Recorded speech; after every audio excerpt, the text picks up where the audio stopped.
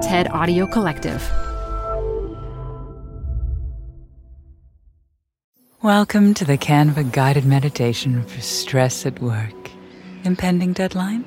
Generate Canva presentations in seconds. So fast. Brainstorm got too big? Ooh. Summarize with AI in a click. Writer's block? Release with Canva Magic Write. Magical. Stress less and save time at canva.com. Designed for work. This episode is brought to you by Progressive Insurance. What if comparing car insurance rates was as easy as putting on your favorite podcast? With Progressive, it is. Just visit the Progressive website to quote with all the coverages you want. You'll see Progressive's direct rate, then their tool will provide options from other companies so you can compare. All you need to do is choose the rate and coverage you like. Quote today at Progressive.com to join the over 28 million drivers who trust Progressive. Progressive Casualty Insurance Company and Affiliates. Comparison rates not available in all states or situations. Prices vary based on how you buy. You're growing a business, and you can't afford to slow down. If anything, you could probably use a few more hours in the day. That's why the most successful growing businesses are working together in Slack. Slack is where work happens, with all your people, data, and information in one AI-powered place. Start a call instantly in huddles and ditch cumbersome calendar invites. Or build an automation with Workflow Builder to take routine tasks off your plate, no coding required. Grow your business in Slack. Visit slack.com to get started. Hey everyone, it's Adam Grant. Welcome back to ReThinking, my podcast on the science of what makes us tick. I'm an organizational psychologist, and I'm taking you inside the minds of fascinating people to explore new thoughts and new ways of thinking. My guests today are two of the brains behind some of my favorite films. Ed Catmull is a computer animation pioneer. He co-founded Pixar and served as the longtime president there as well as at Disney Animation. Ed is the author of Creativity, Inc., which, in my opinion, is the best book ever written about building teams that build great ideas and cultures that enrich them. An expanded edition of Creativity, Inc. just came out, and it's filled with new stories and insights. Pete Docter is the chief creative officer at Pixar, and an accomplished director, producer, screenwriter, animator, and voice actor. The first film he both wrote and directed was Monsters, Inc., and he went on to become the first person ever to win 3 Oscars for Best Animated Feature, for Up, Inside Out, and Soul. I've learned a lot from Pixar over the years, and Ed and Pete worked together for decades, so I couldn't wait to talk with them about making creative magic in teams where people have strong opinions, and of course, about working with Steve Jobs. Adam, have you and Ed met before? We have. We've met several times. Okay. And Ed lived to tell the tale. Yes, I'm still around. And he's willing to talk to you again, which I take as a good sign. I mean, we'll see. We'll see what happens today. I've had a few conversations before, so I'll do my best. I feel like we need to set the scene a little bit. Ed, you co-founded Pixar. You ran it for many years. How did this come to be? For me, it's a journey that took more than 50 years. And it started with something which was, I'd say, very lucky in that my first teacher of computer science was Alan Kay, who later received the Turing Award. But he's the one that gave the principle, which I did get, which was that things are going to change more dramatic than you think. If you've got a vision in your head, you still need to take a step-by-step process of getting there. So when I went to the next place, I had these theories. Half my theories were right, and half were a complete crock. And when I went to Lucasfilm, I realized that, I'd keep the stuff that worked. I was going to try some new theories, but I'll bet that my ratio of wrong to right was probably going to stay the same for the rest of my life, which is true. And I don't know what the actual number is, but I do think it was important to believe and understand that I was wrong more than I thought I was. We didn't even know we needed that when we started. I know. That's the whole point. You don't know, and then you find it and say, oh, this is gold. Yeah. Well, I like you were talking from a scientific standpoint, the idea of solving problems one step at a time It's exactly the same in the creative end of things. I think people generally have this idea that, there's a genius like Walt Disney and he's just lying in bed, Dumbo, and he has the whole thing in his head. And really, it's one step at a time. I have an idea about a Dumbo who maybe could fly with big ears. Well, where would he live? Well, maybe let's try the circus. And having met the guy who came up with that story, it's the same thing they did then as we're doing now. It's problem solving one step at a time. Pete, you've said that directing, and I think this might be true of creativity more generally, is like going into a long, dark tunnel. Oh, yeah. I fall for this every single time. There's this delusion that this time I'm going to solve it right off the bat. This time the vision is clear. So at the very beginning, you're like, okay, this is going to be great. And you get in just enough into the tunnel that the light starts to disappear from where you came, and then it's just all dark. And that stays the case for a long portion of the journey. The thing is, the colleagues around it understand that. You've got the thing in your head, and once you get lost, who helps you get unlost? Because so many times, and this is something we talk a lot about too, is like, given that you could change anything at any time, which you can, what are you going to hold on to? Because if you don't hold on to anything, it's just slippery fish, whatever analogy you want to come up with, it's not good. You have to hold on to something. And yet, there are times inevitably that I think you have to let go, even briefly, of the things that got you into it, the things that seemed like that North Star that you were holding on to, if only to prove that, yes, indeed, that is the North Star. What does it mean to hold on to something tight and also be willing to let it go? Like, these are contradictory statements. Yeah. That's why it's hard. And Pete can do that. It's like, okay, they're both true. Well, that was something that Steve Jobs modeled time and again, and you probably saw more than I. He would, what was he called? The strongly held beliefs held loosely, right? Although I don't remember him saying that. Okay. I do know. That's just my interpretation, because he would go at it, right? If he believed something, he would pitch it with 100%. And then if he decided that was wrong, throw it out. He said at one point that if he dies and comes back, he'd like to come back as a Pixar director. Yeah. And he really bonded with the directors because he understood the concept that you commit to something. You really commit. And when it doesn't work, you let it go. Yeah. With Steve's force of personality, they think when he's committing, it's like he's really, it's an overwhelming law commitment. now. Yeah, we better nail that to the door of the church, This is what's always bothered me about the idea of having strong opinions weakly held, is when you express an opinion strongly, people don't know that you're holding it weakly. They think it's a deep conviction. They think it's a gospel. Yeah. Well, and you're right, Adam. Unless somebody lays down the ground rules, how are you supposed to know? What if I argue with the boss and he thinks I'm cutting him at the knees and I get fired? I mean, that could happen too, right?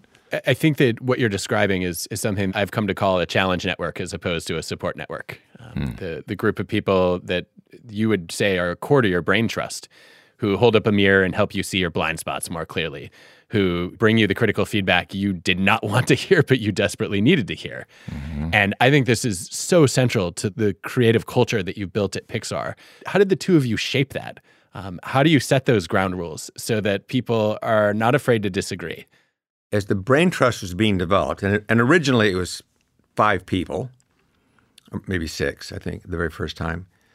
But then it evolved because the thing that it was built for was as the feedback mechanism for the director. And it didn't quite do that because they were also lost in the vision of the director. So they weren't objective about it. But we found that it was an incredibly valuable feedback tool. So it evolved into a way of running certain meetings, not all meetings, just these meetings to help solve problems. I know on Up, when I was working on that, it was a particular tone and reality that we were setting in the film with a old man who flies his house. So what we did instead was to go back and say, well, let's have Carl as a balloon salesman. His cart starts to float up into the air. If you remember, that's very subtle in this montage at the beginning. But what that did, little things like that, I think we had 1 or 2 more, that just set up, okay, these are the sort of rules we're playing with in this world. So instead of being quite as literal as Brad was talking about, we were able to take the spirit of what he's going after and solve it in our own way. Part of what's interesting about that example is I think oftentimes when people bring in dissenting voices or they invite a challenge, they think then that if they don't listen to the feedback, they're being defensive. And what I always want to remind people of is, listen, the reason it's helpful to have that kind of sounding board is they have psychological distance. They can see problems that you can't. Mm-hmm. But because of that distance, they often don't know what the right solutions are to those problems. And so the brain trust is often more helpful at diagnosing a problem than at fixing it. That was certainly true of Disney early on. We always felt like we have the benefit of making a movie with Disney. So we'd fly down, we'd get great notes, and often they would offer up suggestions, and we'd be like, ooh, boy, that stinks, But we would fly back, and we could be like, all right, how do we want to solve this? And I think that's what they wanted anyway. They're just trying to help by offering up some solutions. And that's certainly what we're trying to replicate here. I'll usually, even if I'm directing, I'll offer up, here's what I would do. That's just my dumb idea. The spirit of it is I'm trying to get to this. The more you can articulate the underlying emotional reason for something, I think the more helpful those things are if people understand that. This goes to one of your most counterintuitive philosophies, which is, Ed, you like, or at least you tolerate complaining. There are always people who complain. Whether you like it or not. Like it or not. And at first, there's a recognition that they do see things that I don't see. All right. I just don't know everything, and I can't know everything, and they have a view of things that I don't have. Now, I also can see things they don't see because I'm dealing with a different group of people. Mm-hmm. So what it means is they might be right, I might be right, or there's some combination, or you have to make a choice because you can't have it every which way. Mm-hmm. But the critical thing is if somebody pokes their head in the door and they've got something that is wrong, I do need to listen. And I need to hear them out. So while I will learn things, and sometimes it does change what I see, I actually think one of the most important things is that it's just accepted that they're seeing things and they need to be heard. And basically at every level, it's like people are participating. I mean, we're doing this together. And if people see things different ways, what you want is to know that the other person values what you've got, even if we can't do it that way. Yeah. And likewise with the films, what makes the outside force valuable, like we had at Disney, was that we knew they wanted us to succeed. So as long as we know they want us to succeed, and that's their motive, not something else, but that's their motive, then that gives their observations a great deal of power for us. Sometimes I think that it's still hard for people to bring complaints to the table. You created what I think is a really clever solution to this problem called peer pirates, which is a great label, by the way. The interesting thing about this particular thing is that we took the suggestion as they gave it, and so somebody was picked from every department, and they made their issues for their department known. And when we did that, we then said to the peer from each department, okay, you pick somebody in your department to represent your whole department, so like 5 or 6 people, small groups. Then they would come in and then they would focus on the needs for their department and go through all their issues. We got a view that we didn't get before. And that's what we were looking for. What are people seeing and believing that we're not seeing? Because if we walk in the room, it changes the dynamics. We don't want to change the dynamics. We want to hear it. But how do we make it safe for them to do it? Well, something I've always been curious about you, Ed, is how, like most people, at least I'll speak for myself, when people load on you and tell you what's going wrong, you take it very personally, and so you don't really want that. And yet somehow you are able to live with this idea of complaining and dissension as somehow a positive thing. Is there some psychological trick you play on yourself, or is that just the way you're wired that's...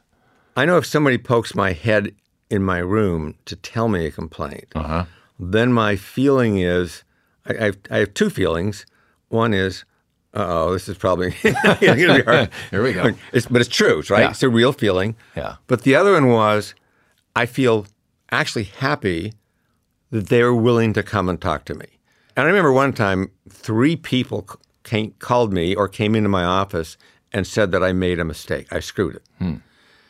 And my feeling at the time was that I was so happy and lucky that they're willing to tell me that I said something which wasn't helpful. And it got me to rethink also the thing I had thought. There was another time that I think this may have been Cars 2, which came out, didn't do so well. At any rate, whether it was that or something, all of us felt like we have a major problem. And for a lot of us, it was very dark, gloomy, like a sense of oppression. And for Ed, he was almost buoyant, like, oh boy, a problem to solve. And I always thought, okay, it must be that you sort of lead with a sense of curiosity for those kind of things.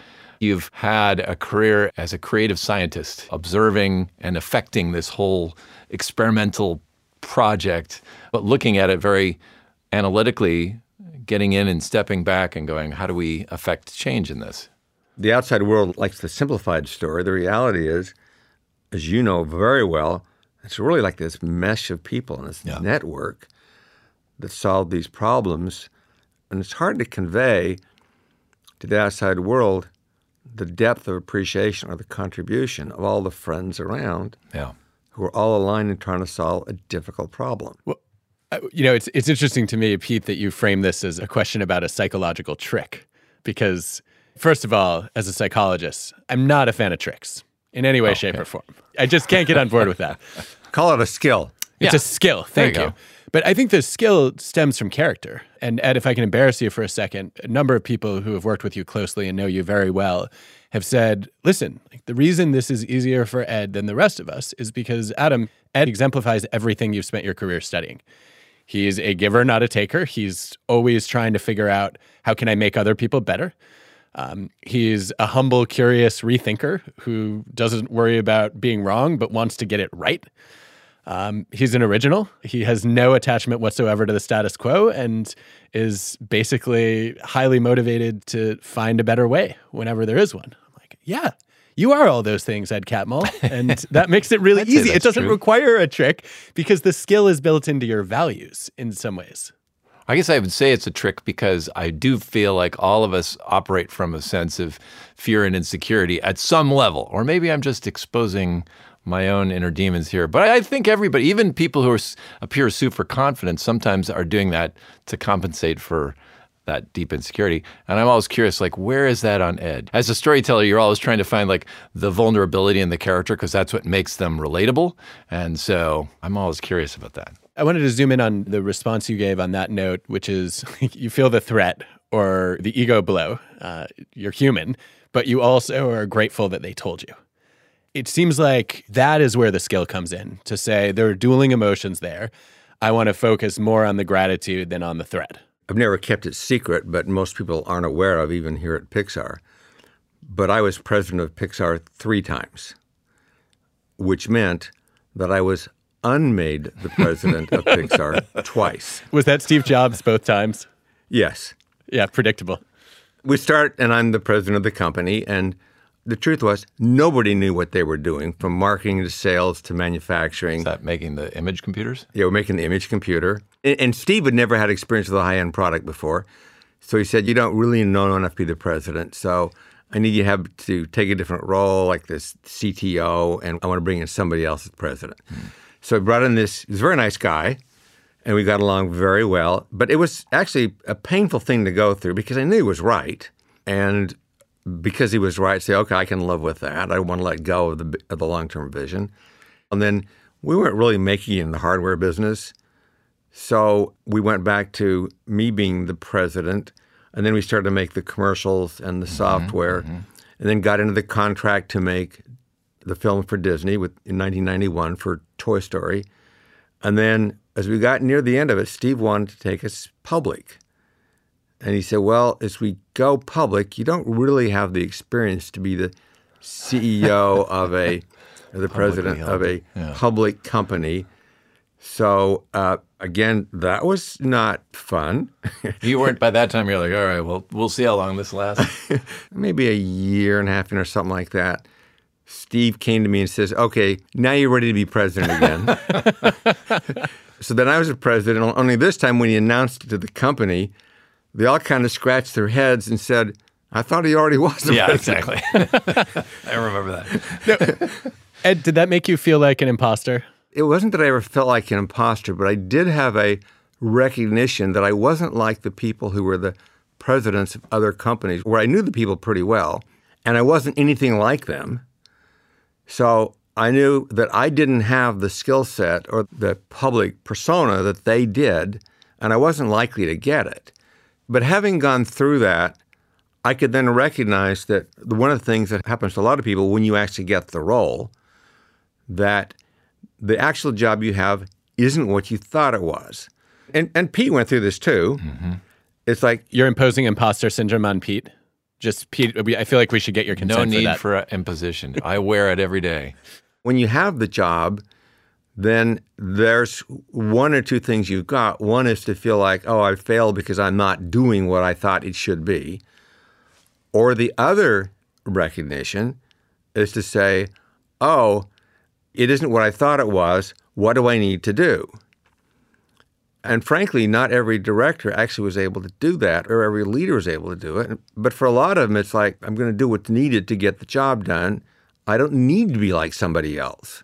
There's the story cliche, which is be yourself. Just be true, authentic to who you are. It's not quite that simple. For me as a director on Monsters, the first thing I did, I was taken out of my comfort zone every day. I was not used to addressing people and saying, all right, here's what we're going to do. But that's the sort of clarity that is required to the job. So you have to step out from where you were, but then do it in some way that's authentic to you. I remember people trying to be helpful saying, in these situations, and what I would hear from them is, you're a failure, So I think what you have to, in the long run, figure out like, okay, again, what's the spirit of the note? What are they trying to get to? And how can I do that in a way that feels comfortable and authentic to who I am? I want to come back to Steve Jobs because I think, Ed, you worked for him longer than anyone else that I can count. Yes. Pete, you had a chance to work with him from the very early days, for better or worse. I've heard a lot of stories about how he evolved into, I don't want to say kinder, maybe less. I would say that. A less cruel version of himself is the less charitable? No, I think the stronger story is that Steve, whom we knew at the beginning, we saw the behavior that resulted in being booted out of Apple in a very public and humiliating way for him. But he still had that behavior. The first version of Pixar, we failed as a hardware company, and next failed as a company. Now, in both cases, he had something of great value. That is, there was this team that had been built at Pixar. That's when Pete came in and Andrew came in, and there was a bonding that took place. And Steve recognized that was of great importance. And next, they had this operating system called, Next Step. It's based upon Berkeley Unix, and that was of great value when it resulted into the return to Apple. So around the early 90s, when we were working on Toy Story, and he also got married to a wonderful woman and, had kids. He went through a fairly dramatic change, and he became kinder and more empathetic.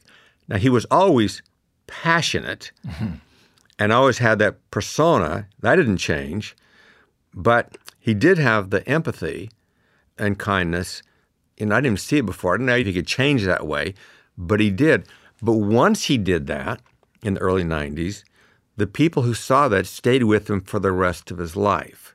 So the public story about him, the stuff that's written, didn't even have access to that story because nobody was talking about it. Mm-hmm. So the story gets skewed, and the reason I think it's an important story is that it's more like the classic hero's journey. And the person who came back to Apple to turn it around was not that thing that's done publicly. It was that changed person. And the important thing to realize, it was the changed person who had those abilities to make this amazing impact in the world. So that's what we were seeing.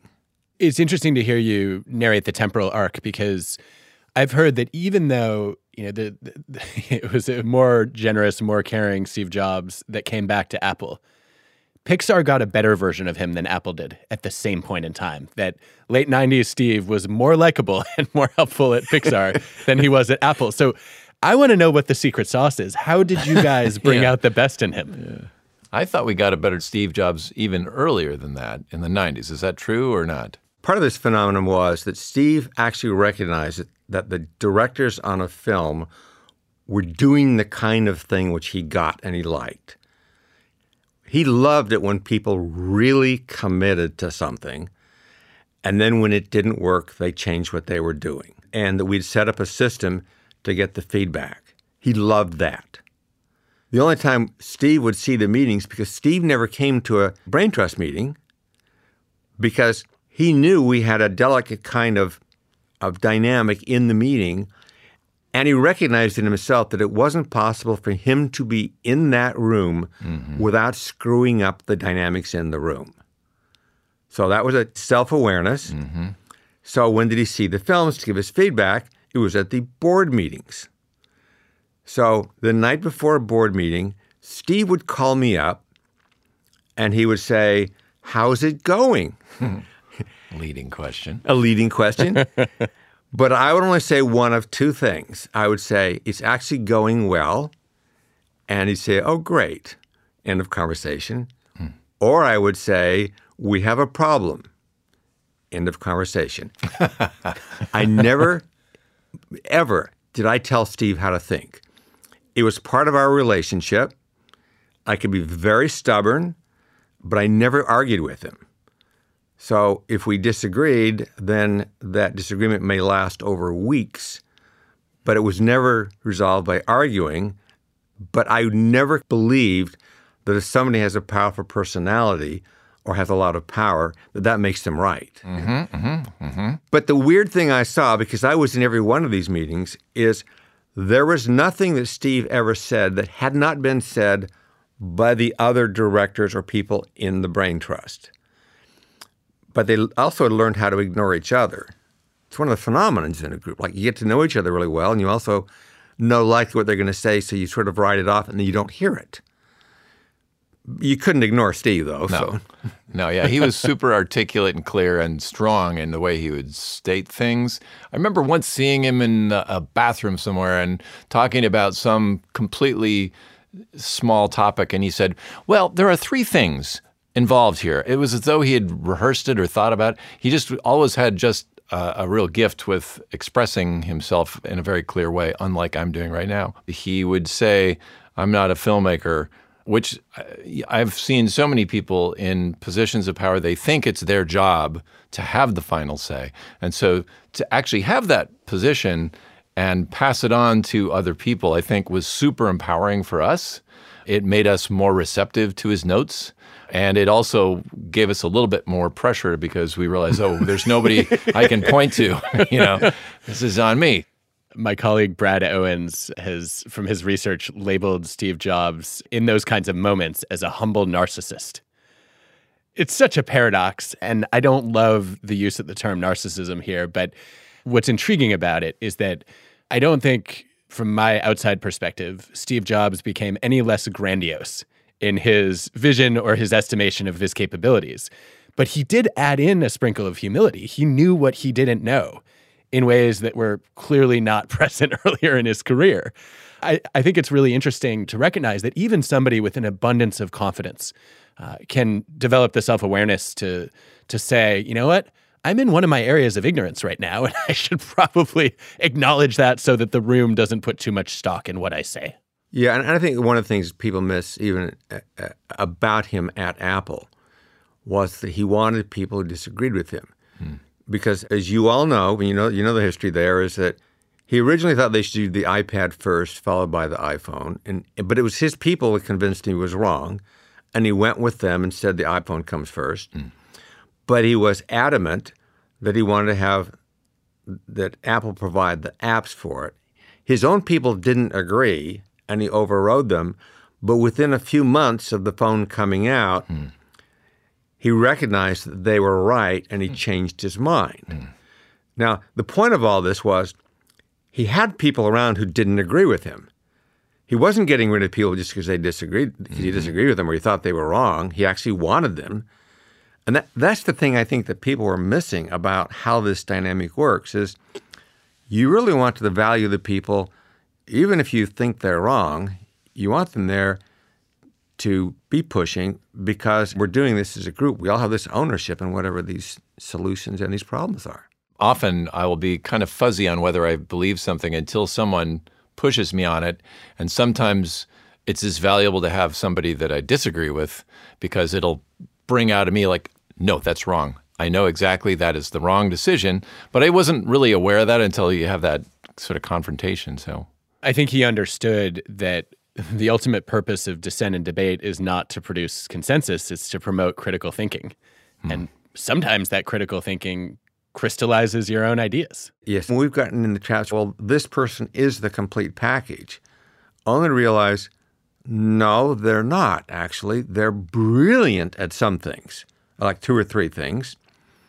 But because they're brilliant at those 2 or 3 things, that's getting in their way of actually solving their real problems.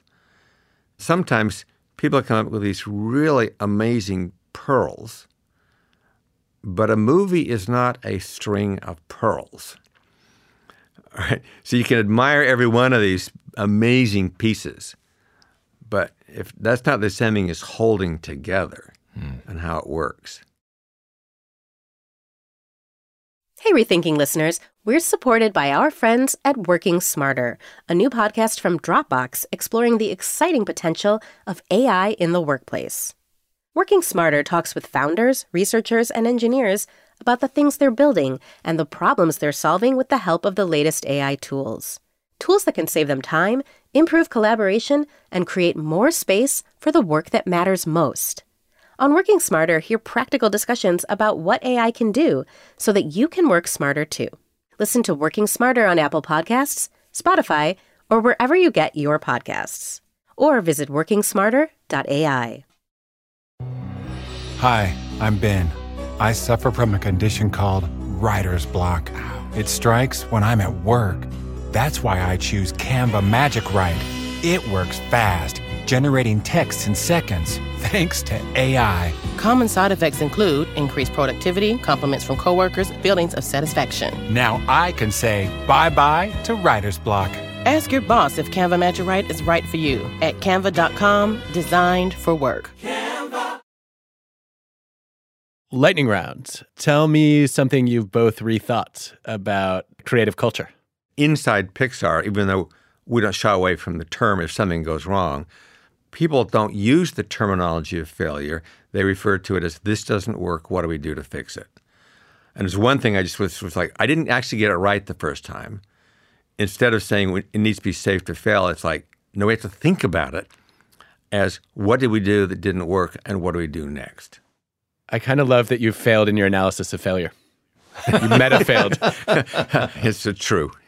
Mine's a super psychological one. People say, oh, I had an idea. My idea is this. And now I kind of feel like none of these I can take any credit for. It's not like I can work harder and have better ideas. Like I guess the Greeks I've read had an idea that they wouldn't say, you're a genius. They'd say, you have a genius. And so the more you can kind of like open your head to the ideas coming through you seem more accurate to me than earning it or doing it yourself. Excellent. Worst career advice you've both gotten? Oh, wow. Oh, I've received a lot. Oh, yeah? This is when we started Pixar, really. It's like, focus, focus, focus. What the hell does that mean? It's not even the problem. I can focus. What am I supposed to focus on? And that's just one that pops to my head. I remember in high school writing class, my teacher literally wrote across the top of the paper, you seem to think you can get away with bad writing because you like to draw cartoons. It wasn't even you're good at drawing cartoons, it was you like to. I was close to when I first got nominated for an Oscar for writing to say something for, but I didn't. Vindication. Yeah. What do you think is the most underrated Pixar movie? I think that A Bug's Life was underrated. That seems to be the consensus, yeah. Yeah. We still have Bug's Life Appreciation Day here at Pixar because nobody talks about it, but the animators have a big shindig that day, the day it came out. Do you know that? It still goes on. No, I did not know that. Yeah. I did not know that. Yeah. I'm glad. Yeah. It's appreciated here. Yeah, exactly. Amazing. Okay, and then a question you have for me as an organizational psychologist about the future of Pixar.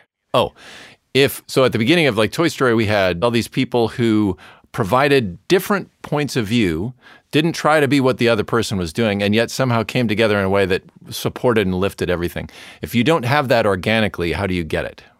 Well, I think most people try to solve that problem through team composition, right? The thought is, all right, we're going to go out and find the perfect talent, and we're going to build a dream team. We need the Avengers, or we need the Justice League. My read of the evidence is this is actually not a selection problem, it's a culture problem. Empirically, who you have in the team is less important than how the team is run. This has been shown in field studies and experiments. Google also found it when studying their high-performing teams against the rest. The lesson fundamentally is you need to create a dynamic whereby a group becomes more than the sum of its parts. You all know this. You've lived it. And that means you have to understand what each part is able to contribute that elevates the group. And I don't think we spend enough time on that. I think we get a group of people together, we assign them to roles, and we assume that the role that they got was the one that was going to leverage their creative talent. And very often it's not. So I want to do a much deeper dive into what does this person bring to the table? How do we create an environment where we can see the skills they have that aren't in their job description? Good answer. The difficulty is I've tried to explain certain things to people, and I've basically felt like a lot of things I was not able to get the message through, or they won't understand what I said. And I don't know, Pixar is an accessible story to talk about some principles, but then they're thinking of, it's more about making films, not understanding that it's how one thinks about a culture. But I've often felt like I wasn't able to actually make the connection, and it's just been difficult to even think how to do that. I have a thought on that, which is I think the most underrated skill in culture building and shaping is storytelling, which happens to be a skill that you excel at much more than I do. But I don't think we spend enough time telling our culture stories. I know, Ed, you were involved in a project not too long ago where you collected some of the stories of the archetypal moments that have shaped Pixar culture. And my question is, what are you doing with those stories? Because we know that values are communicated through the stories people tell.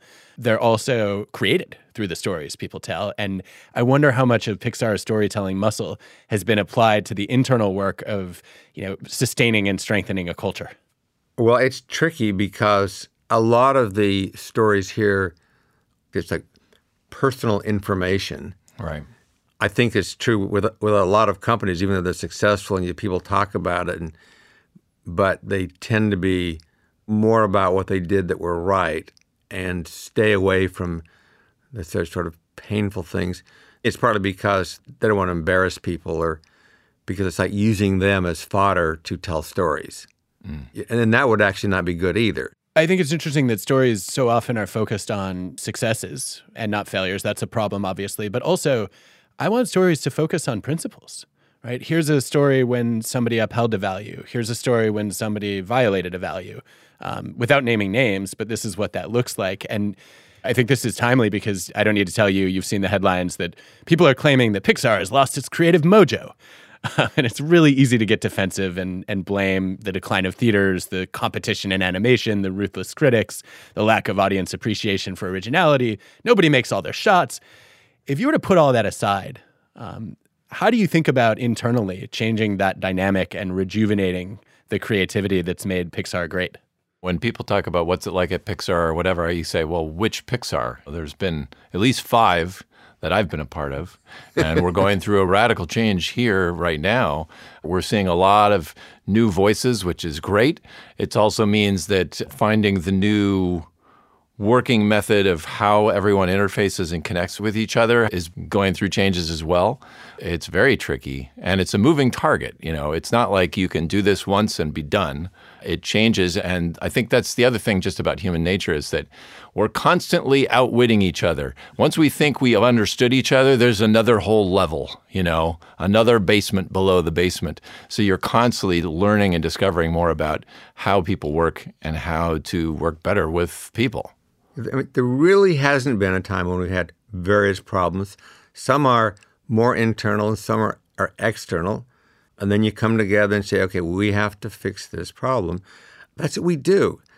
That's never changed. It was one of the things I was just trying to say in the book is like, this never goes away. Mm-hmm. You don't actually reach the stable point because there is no stable point. A successful group is fundamentally unstable. If you recognize the instability. That means, okay, we're continually adapting and changing. And when something doesn't go the way you thought it was going to go, okay, what do we do? But that's what we'd apply to life, to everything we're doing. And let's take on the next problem. Because they're coming, what do we do when they come? Beautifully put. It reminds me of the metaphor of truing a bicycle wheel, where you spin it and you find the spoke that sticks out, and then you move it into alignment, and then you spin it again, and there's another spoke sticking out, and the process is never done. Mm-hmm. Very true.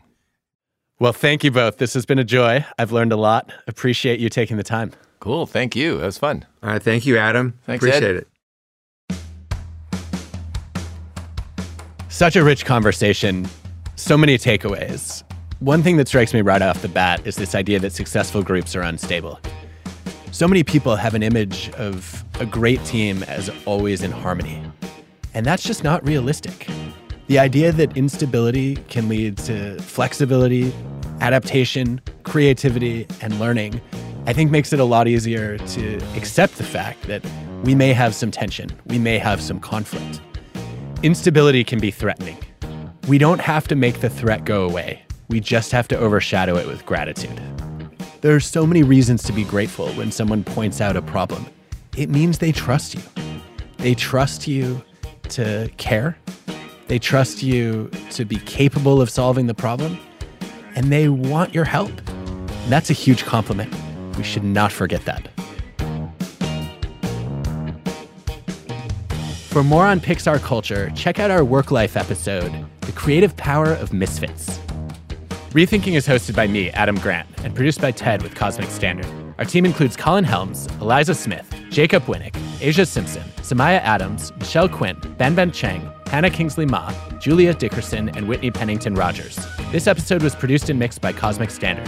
Our fact checker today was Kate Williams. Original music by Hansdale Sue and Allison Leighton Brown.